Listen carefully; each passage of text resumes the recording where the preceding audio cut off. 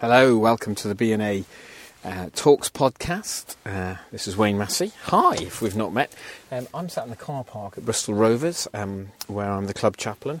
I've taken my lateral flow test and I have to wait until I'm allowed into the building for it to go negative. So I thought what we would do while we wait is we would have a go at Mark chapter 3. So, again, if this is your first time, I'm going to read and talk through the chapter. Shall I pray for us as we start? Jesus, we thank you for your love for us, and we thank you that your word is living and active, and we pray that as we open up your word now, that our spirits would soar, that we would hear truth about who you are, about what you're like, and the difference that you make. Amen. Excellent. Right, so Mark chapter 3, reading verse 1 to 6. Another time Jesus went into the synagogue, and a man with a shriveled hand was there. Some of them were looking for a reason to accuse Jesus, so they watched him closely to see if he would heal him on the Sabbath. Jesus said to the man with the shriveled hand, "Stand up in front of everyone." Then Jesus asked them, "Which is it lawful to do on the Sabbath, to do good or to do evil, to save life or to kill?" But they remained silent. He looked at them in anger, deeply distressed at their stubborn hearts, and he said to the man, "Stretch out your hand." He stretched it out, and his hand was completely restored. Then the Pharisees went out and began to plot with the Herodians how they might kill Jesus. So Mark's begun with these controversies that have come with this person of Jesus. So Jesus claims that he can forgive sins. He welcomes, accepts sinners. His disciples don't fast, and he appears to break the Sabbath laws. And here we are again on the Sabbath in the synagogue. And there's this guy with this withered hand there, and the Greek there is almost like a plant. You know, if you've ever had a plant on a windowsill and you've never watered it and it withers up, that's the kind of picture. In the text, we get this sense that they're watching him. They already know Jesus, he's going to heal, because they've already spotted what Jesus' heart is like and who he is for. So it's almost like here we are in a scenario, there's a guy with a withered hand. Of course Jesus is going to heal. So even his enemies are already spotting what Jesus' heart is like. And the question is here is what really honours God? Jesus' heart to restore and to heal this man, or their slavish following of the Sabbath laws, which are taking them away from a relationship to God? I wonder how different our culture is, you know. Do we want a tame church with rules and regulations, or do we want a free church where the compassion and the power of Jesus breaks out? Jesus is distressed at their stubborn hearts. Reminded me of Pharaoh from the story of Moses. Pharaoh had a hard heart. And what lies there behind that is this sense that they already have a fixed perception of this is what our world looks like, this is what church should look like, this is what culture should look like. And they cannot see beyond their fixed perception, despite the fact that God himself and Jesus has come amongst them. And all Jesus says to this guy, do you notice, is he just simply says, "Stand up and stretch out your hand." That's all Jesus does. And his hand is healed. Jesus turned everything upside down. And the question is when we encounter him, do we have a fixed perception like his enemies? Or are we willing to follow his call in compassion and in love? There's a shift that happens in the gospel. The Pharisees go out and now begin to plot with the Herodians, their enemies, as to how they might kill Jesus. People are uniting around the fact that this Jesus is causing them all sorts of trouble. So that's 1 to 6. Let's read on from verse 7. Jesus withdrew with his disciples to the lake, and a large crowd from Galilee followed. When they heard about all he was doing, many people came to him from Judea, Jerusalem, Idumea, and the regions across the Jordan and around Tyre and Sidon. Because of the crowd, he told his disciples to have a small boat ready for him to keep the people from crowding him. He had healed many, so that those with diseases were pushing forward to touch him. Whenever impure spirits saw him, they fell down before him and cried out, "You are the Son of God." But he gave them strict orders not to tell others about him. So it's already expanding. Tyre and Sidon, they're not part of Israel. So Jesus, already his popularity is stretched behind the nation, beyond the nation. You know, these miracles are making him popular. I love the getting into a boat. It's like a stage. We know that Luke has Jesus preaching from a boat by the shore as well. It would have been something that he would have done around the lake.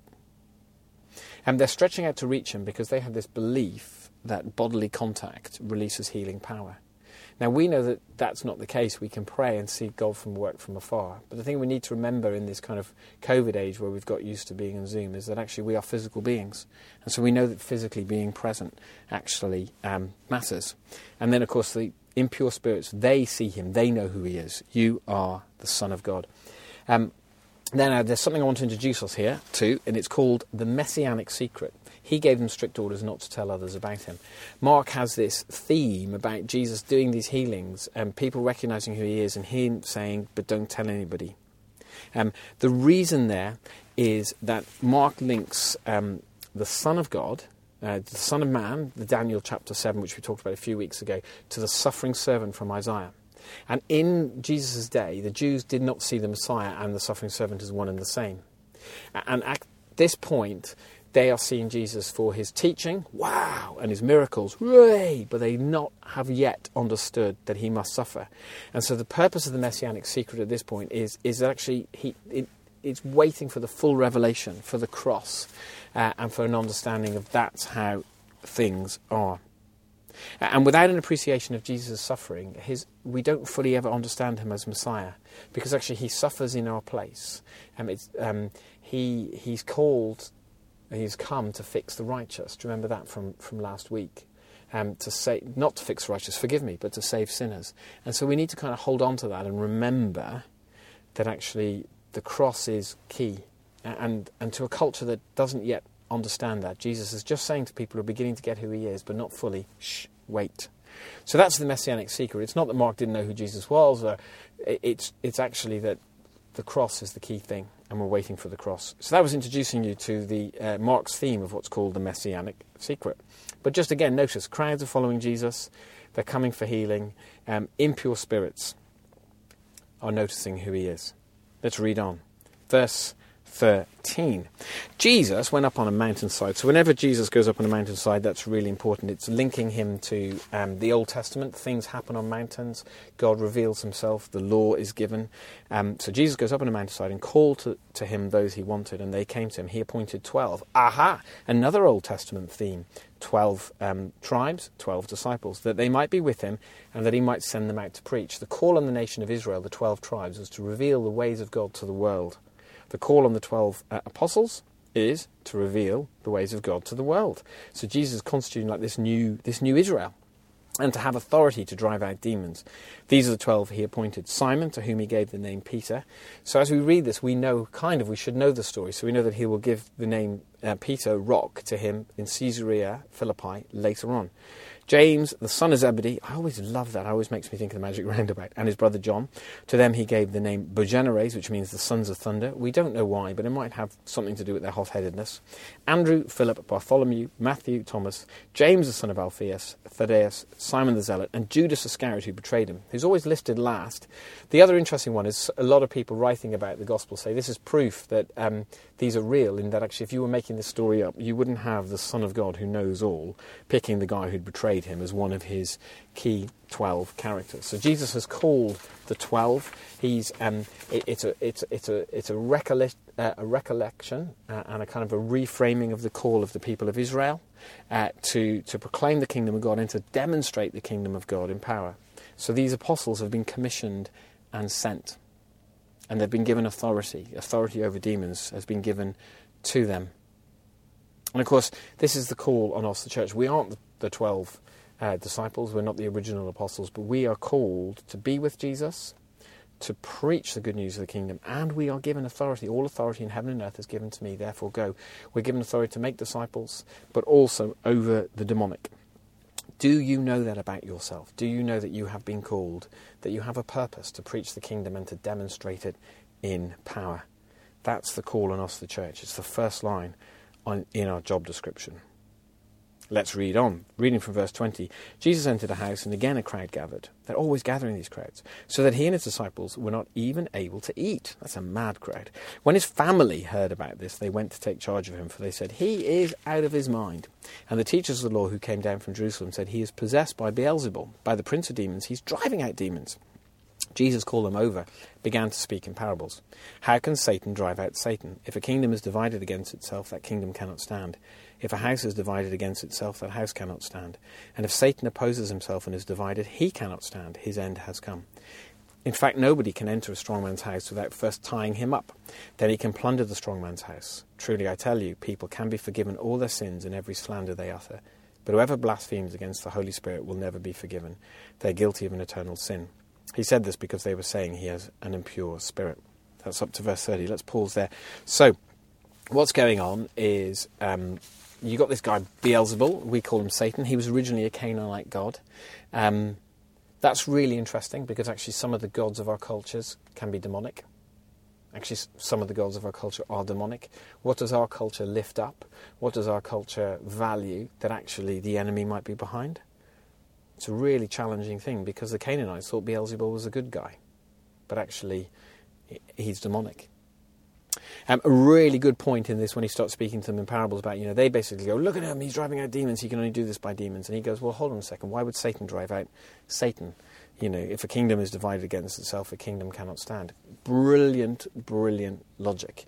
The goal of Satan is his preservation and our destruction. So actually, why would he destroy himself? And so what Jesus is saying is, hold on a second, there is another one here who is stronger. So that's a lovely illustration about plundering another man's house. You've got to tie the strong man up before you can take over his house. So Jesus is saying, well, who can tie up the strong man that is the demonic, that is Satan? Only God himself. It's a reminder that we, the church, have been drawn into and a part of this cosmic battle.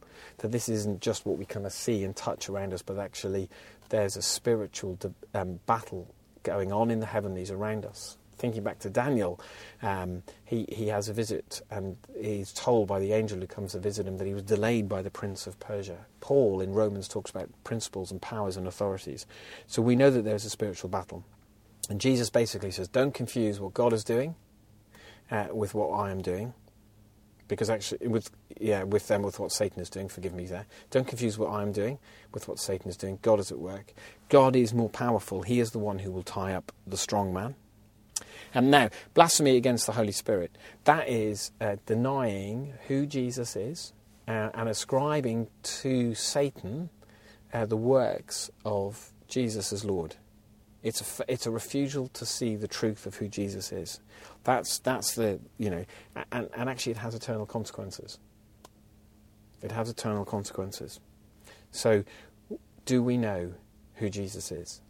Do we ascribe to him all that he can do? Do we remember that we are in a spiritual battle and pray and lean in? We have the authority over the demons, remember? So actually the last section, he said, you got authority over demons, and here we have a story about demonic warfare.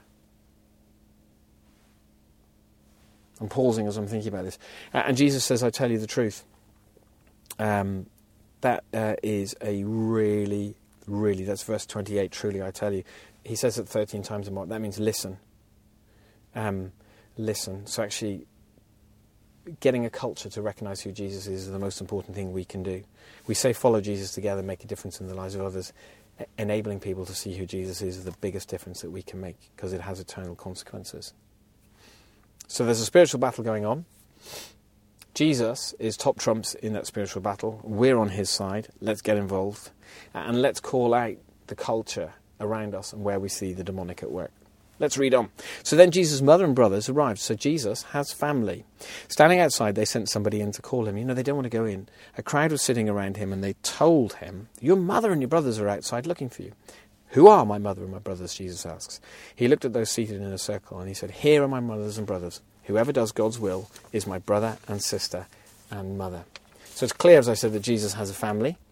But it's also clear that a new community is forming around the person of Jesus and the will of God.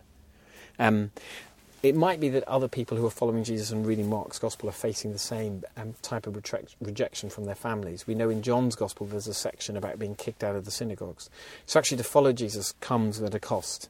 One of the sadnesses, I think, for our world is that, especially in this kind of post-Christian West, is that we might have forgotten that. But there is a cost to following Jesus. And for the early church, and actually for Jesus, it was kind of your family possibly rejecting you. So we need to pray that people accept Jesus and are willing to pay the price, maybe relationally, for accepting Jesus, but also that actually their family and their friends and their loved ones also accept Jesus as well. The family is the most significant of ancient relationships. It was the place where you were brought up. It would be the place in which you would die. It was the place and the people who looked after you. And so actually to be rejected by your family is huge. But Jesus says, I'm forming a new family. It's around me and it's around the will of God, whoever does God's will. So, have I said yes to Jesus? Do I understand that those who have said yes to Jesus are... we are all brothers and sisters together and with Jesus. Isn't that amazing? And that actually that is our number one identity. I am a child of God. John says that in his gospel. To those who believed his name, he gave the right to become children of God. That is amazing. There is so much. I don't know how long I've been. There's so much in this chapter. So he's healing. Let's just recap. He heals on the Sabbath. Jesus is Lord of the Sabbath. He has compassion. But the people who are there have a hard heart. They have a fixed perception. Is my perception ever fixed? What is the Lord saying to me? There is no full understanding of Jesus and who he is without understanding the cross and him as suffering servant.